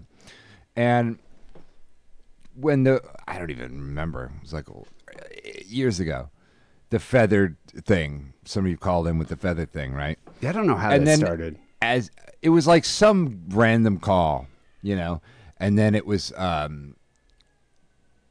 it annoyed me, so then people kept calling in and saying it. And then it was like, as it just became a thing, I think people started to think it was like an act real. Oh, wait, you know? it was something that you really did? Yeah, because it's like people just kept saying it over and over. And then if you say something enough, it becomes true as far as people know, right? And if you look, if I were to make a graph to you of like the amount of like random DMs I got from women over the years, it has gone down considerably. And you think and I attribute it, feather yeah, talk? it taking its own life. Yeah, I can say absolutely saying it, and it's cock blocking, and B, you know, me getting these messages distracts me from my suicidal ideation, and now I get less. So it's like, thanks, guys. So you think there's a causal relationship between I absolutely the amount of DMs yes. and this feather talk on here on the podcast? Because nobody likes a fucking idiot who likes tickling. You know what I mean? Like, I don't even know. I feel like that's worse than having a cannibalism fetish. Look, I honestly do. I honestly think it's worse than having a cannibalism fetish. You know, Gilberto Valle wouldn't have been in prison for fucking 21 months if he was writing about tickling his wife with other weirdos on the internet. Still, man. You know? I thought women are into that. Aren't they into like the light bondage stuff? Yeah, but tickling is for fucking. I don't even know. I don't even know what kind of fucking people are into that, but. Yeah. I don't know. I hate it. Anyway, that was a very talented little theme song there from someone. Was he just playing the song in the background? Like no, he found probably the like an karaoke version on YouTube or something. Well. All right. Well, thank you for that there. Thank you. Anonymous guy. All right. Next call we have here is from a woman who has a question for us, Harrison. I'm very interested to hear your response to this. Great. She's got a very sexy voice, this girl. Let me just warn you in advance. I think she is going to play a starring role in your masturbation theater tonight. This is my prediction. Masturbation Hi, theater. Dan Harrison. I have a question for you guys. So for the second time in my life, oh my God, I made a guy come and he didn't ejaculate. It was dry, which is kind of strange. Are you into this? Her voice is like a fine scotch. Like it's too. peaty, it's a little smoky, but not too much. You know, it's like fucking Lagavulin, whatever the fuck that shit is. It's good. You know, Lafroig. Yeah, that one. Yeah. That's the thing with some accents in England. There's some regional accents that I can't even stand listening to. And if a girl has that accent, I'm just, there's also a lot of American accents I can't stand listening to. Whatever accent she has, I find very arousing. Yeah, yeah. But was she also? It's not even the accent. It's just she has this kind of smoky kind of, you know. Yeah. Have you guys ever heard of this or experienced it? The first time it happened was about 3 years ago, and the second time tonight. So either my mouth's just real good, or I'm a sex witch. I haven't decided yet. Sex witch. It's my first time calling. It probably won't be the last. Sex witch. 'Cause I really like you guys. I really like your show. I think you're both quite fit. but I have quite bad daddy issues. So, you know, swings and roundabouts. Shit!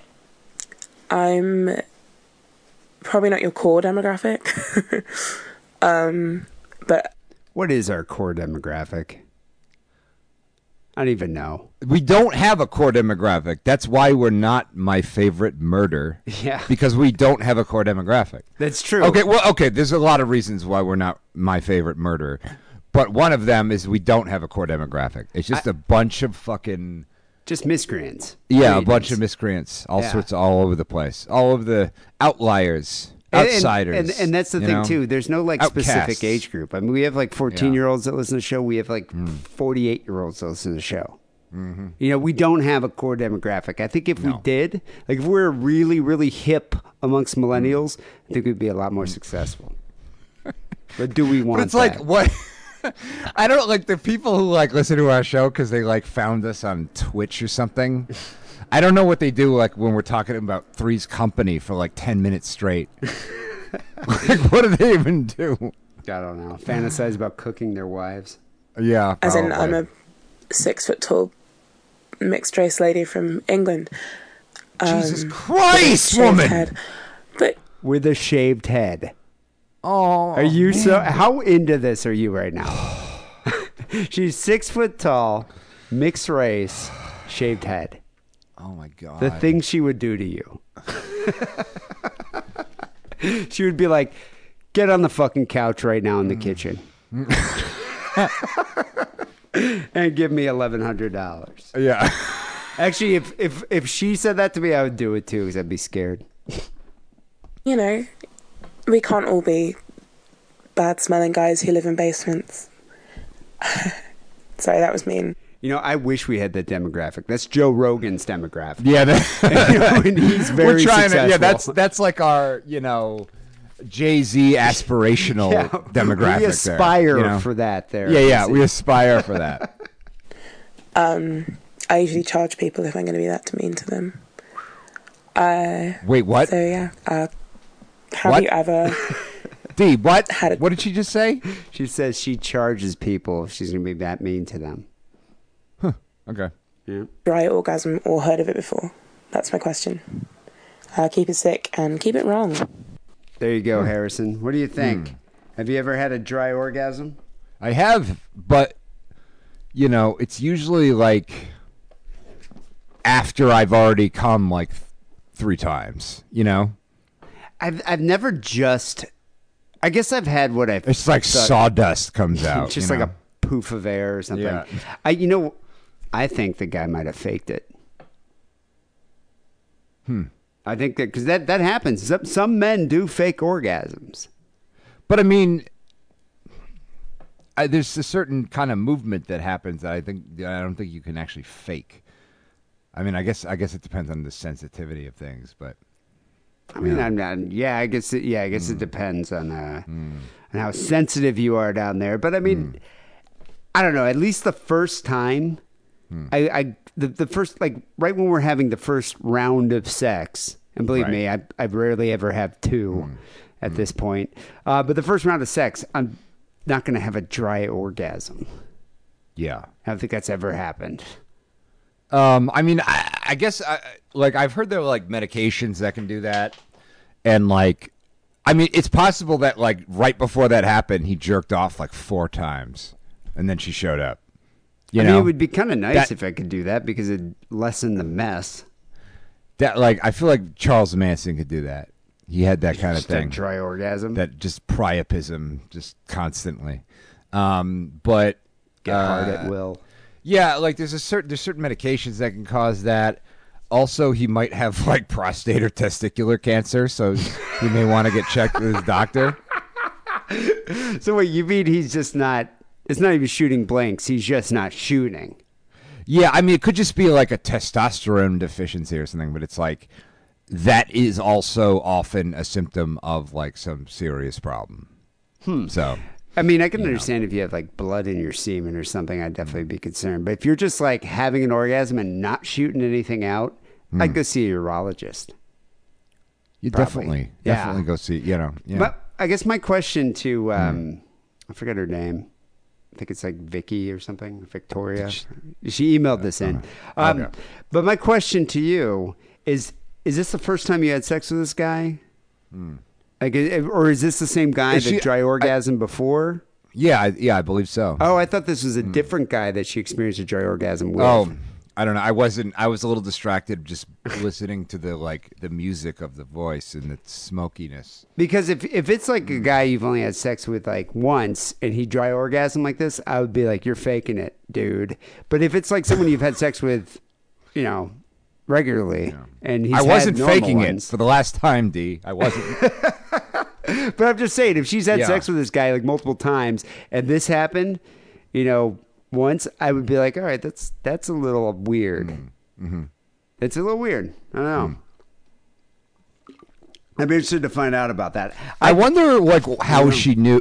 You know what I mean? Because, like, I guess it's just like, there's not a ton of spooge dripping out of my vagina. You'd think, like, she might just, like, I don't know. If she just thinks in the moment, she'd just be like, oh, sweet. There's not a ton of spooge. Yeah, you'd think that's oozing out of my vagina. Cool. Let's go have a snack. Yeah. Like it's not. Yeah, I guess maybe if he tried to not come on her back or whatever. Let's go eat some Smarties. Yeah. It's like because I mean that's the thing. It's messy, but their Smarties are different than our Smarties. Their Smarties are fucking bullshit. What about the Yorkie bar that's only for boys? Huh? Have you ever seen that thing? It's like a Yorkie bar, and it's only for boys. Huh.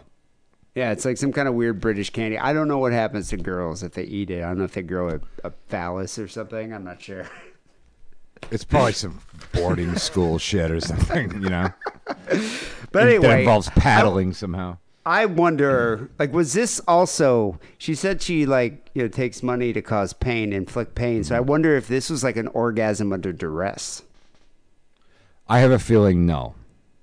Yeah. Because she said that's why she said that, She said she wasn't doing that. So, yeah. Yeah. Anyway, a lot of questions there. Yeah, I don't think... I would love to have a dry orgasm. I think it would lessen the mess. I think that'd be great. And especially if it's not... It doesn't feel good. I can tell you that much. But buddy. You don't have to worry about birth control. Don't have to wear a condom. Well, maybe. You're concerned about STDs, but...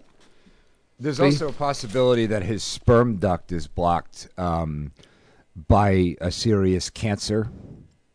So that's a possibility too. That the sperm duct is blocked by a cancerous tumor. So she's just gonna go back to that guy and be like, "All right, buddy, it doesn't look good for you. All right."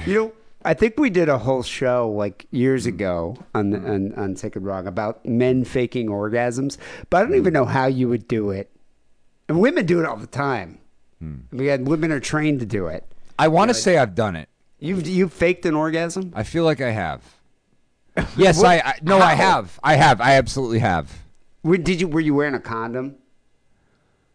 Probably, because I usually do. But it was wearing a condom. I may have been like on Adderall. Who the fuck knows? Did you get some like Jergens hand lotion? Just throw it on her face real quick and be like, "Oh, okay, I'm all done." No, I think I just, pretended, and I probably had a condom on, so it's like, what, just do a little sleight of hand. Because it was just like it never stopped. And I'm like, Jesus Christ, I'm never going to come, It's been all this time. It's like, I just want to go to sleep. I got to wake up to the whole thing, So you're like, I got to get back to playing Metal Gear Solid. Come on. I just think I would be too fake with it. I'd be too like histrionic or something. I'd be like,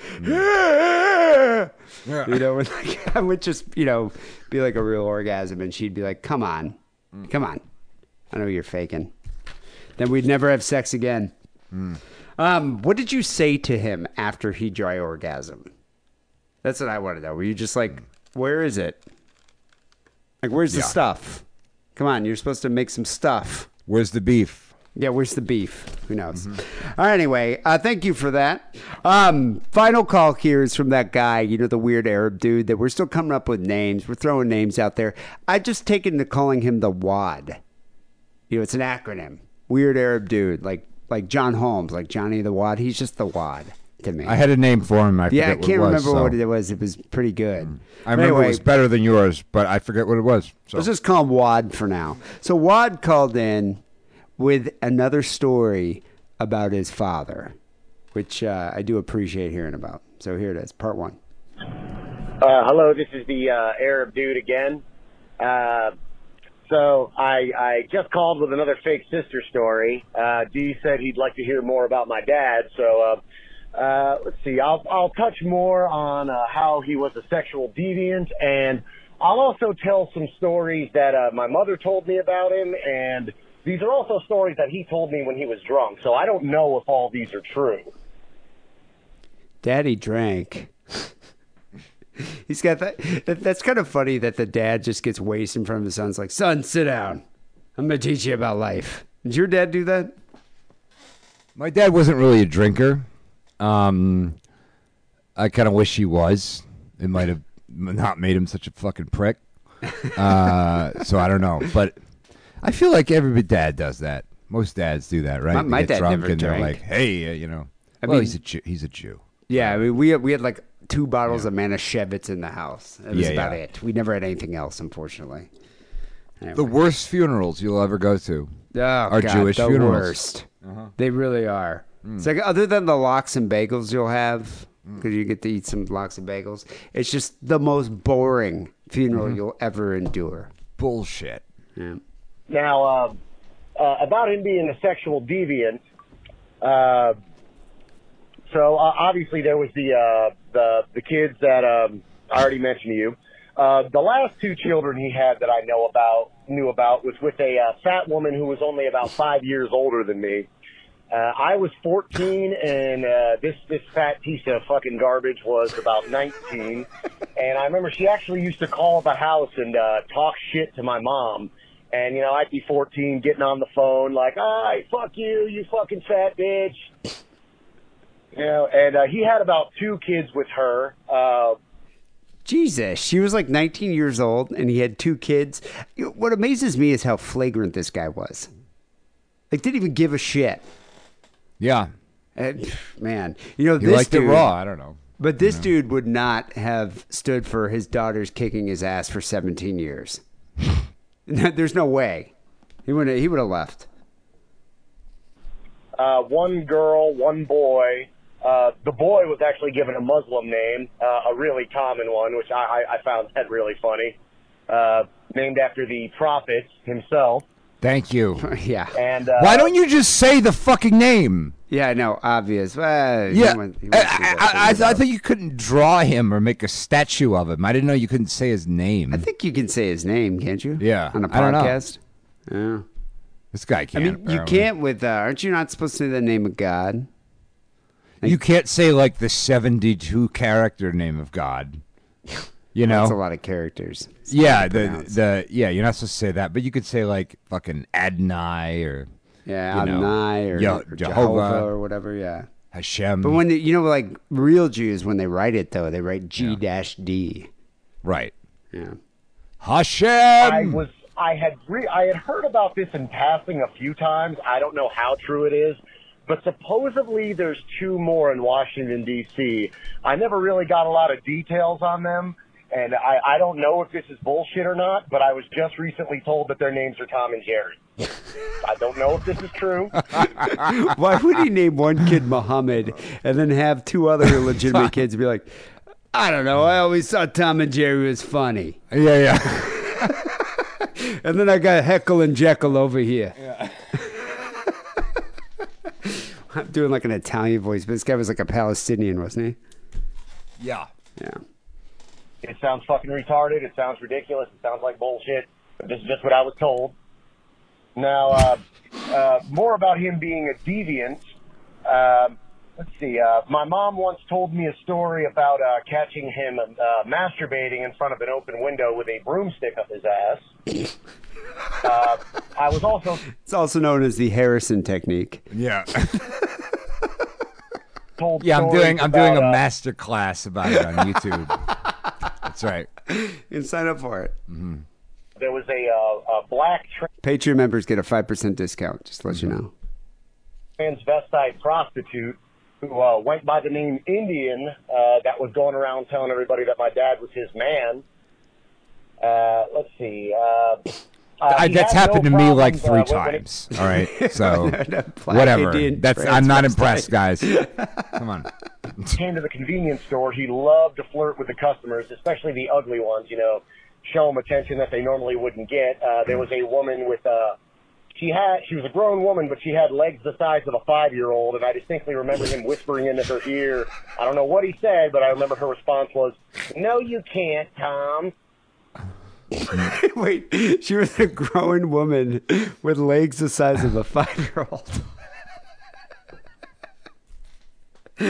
And he wants it. This guy's the horniest man. Could you imagine having this level of a libido? I can't. No, I can't even fathom it, because it's like sure, I like to have sex just as much as anyone else does, but this guy would fuck anything. I don't even get it. It's amazing. Anyway, he calls back with a part 2. I'm hoping he goes into more detail about the woman who was growing with 5-year-old legs. Hello, it's the Arab again. So my father also had a very bad hygiene. He always had BO. I distinctly remember he almost had this strong onion smell that would emit from his armpits. His teeth were brown. There was actually like this big gap of like 4 teeth missing on, like, I think the right side of his mouth. His father's like the Palestinian Bukowski. Yeah. Other than, I guess he doesn't write. But, well, maybe he did. I don't know. But he how like Bukowski just fucked anything. Yeah. I remember when I was a kid and I read, like in high school, I think the book Women. Mm-hmm. And I was just like, wow, dude, this guy got so much ass. It's amazing. And I think I saw a documentary when I was like in college on him.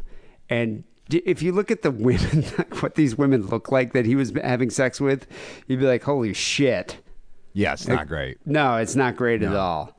No. But that's the thing when you have like a non-discriminating libido. And of course, he would smoke 3 packs of Salem's a day, drink beer all day, so his breath was just foul. Like my mother would not kiss him on the mouth. It's a particular type of creature who likes fucking Salem's, Salem's. I don't even know. Like, if that's a weird. One. Like, that's a niche fucking brand, man. Can you even get Salem's here?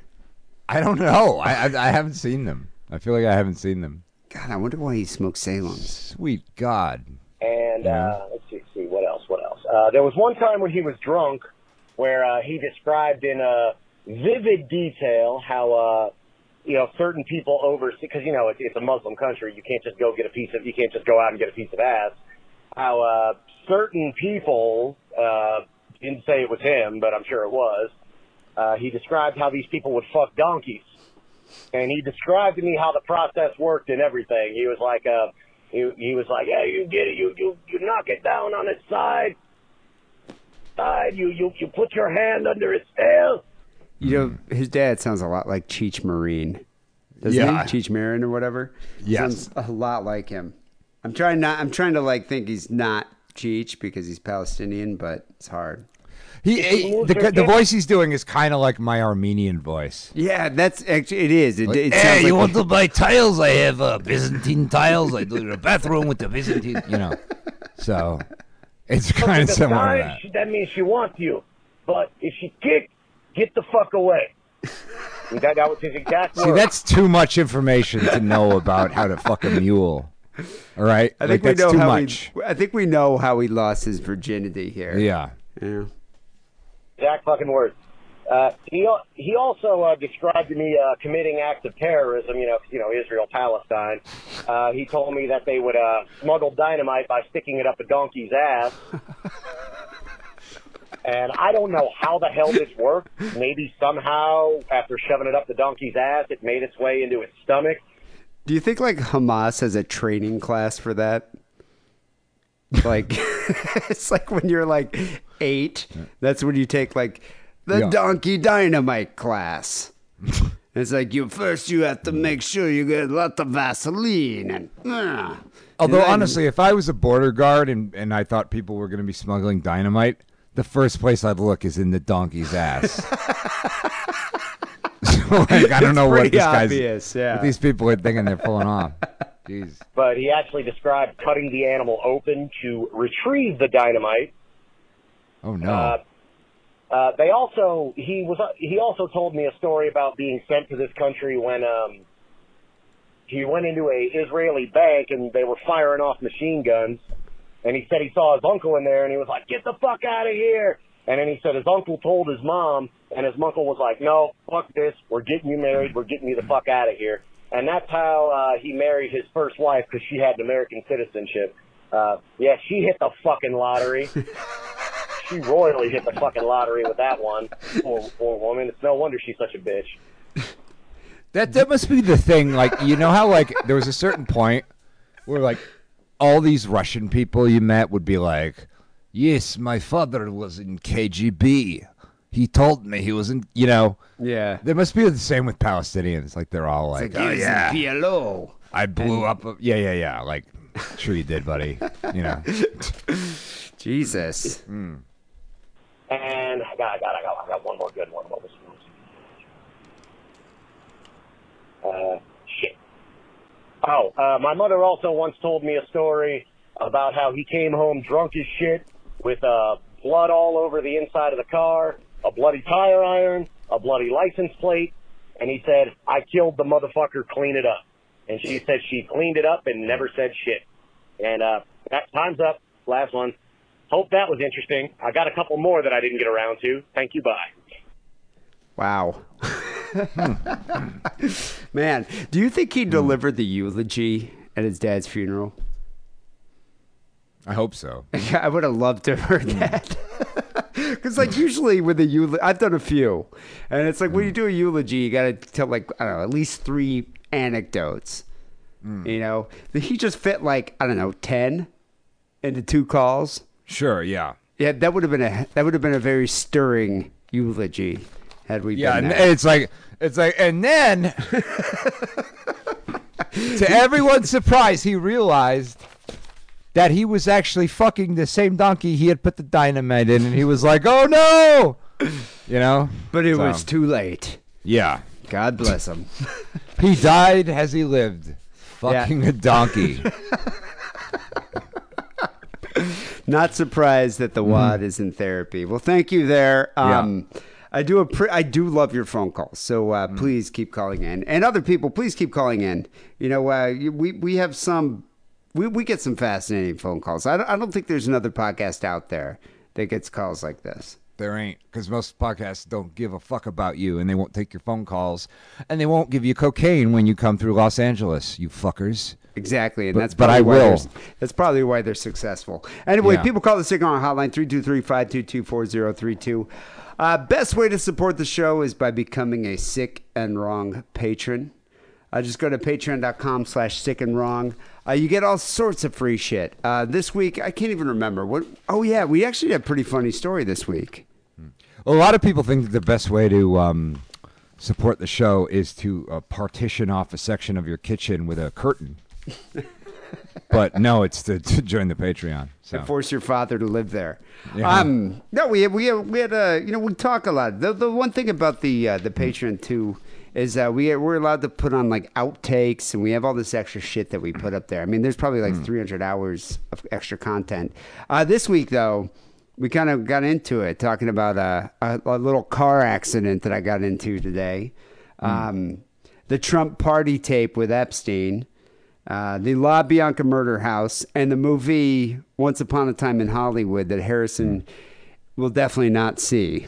You don't see it. It's fucking bullshit. All right. Anyway, all that's on the Patreon page. So just go to patreon.com/sickandwrong, sign up today, and you get a lot of content. And you get to support a show that you love, so we appreciate it. Finally here, Sick and Wrong Song of the Week. I'm going to have to dedicate this one to Gil, our friend Gil, the Cannibal Cop. Cannibal Corpse with a song called Vomit the Soul. It's a nice, beautiful song here. Very melodic. It's a good song for like a long, intense Donkey sex fucking session. Donkey fucking, yeah. All right. Yeah. Sex with a donkey session. Vomit the Soul from the album, 1991 album, Butchered at Birth, by the band Cannibal Corpse. Dedicated that one to Gilberto Valle. Thanks for being on the show there, Gil. People will be back next week with episode 697. Till then, take it sleazy.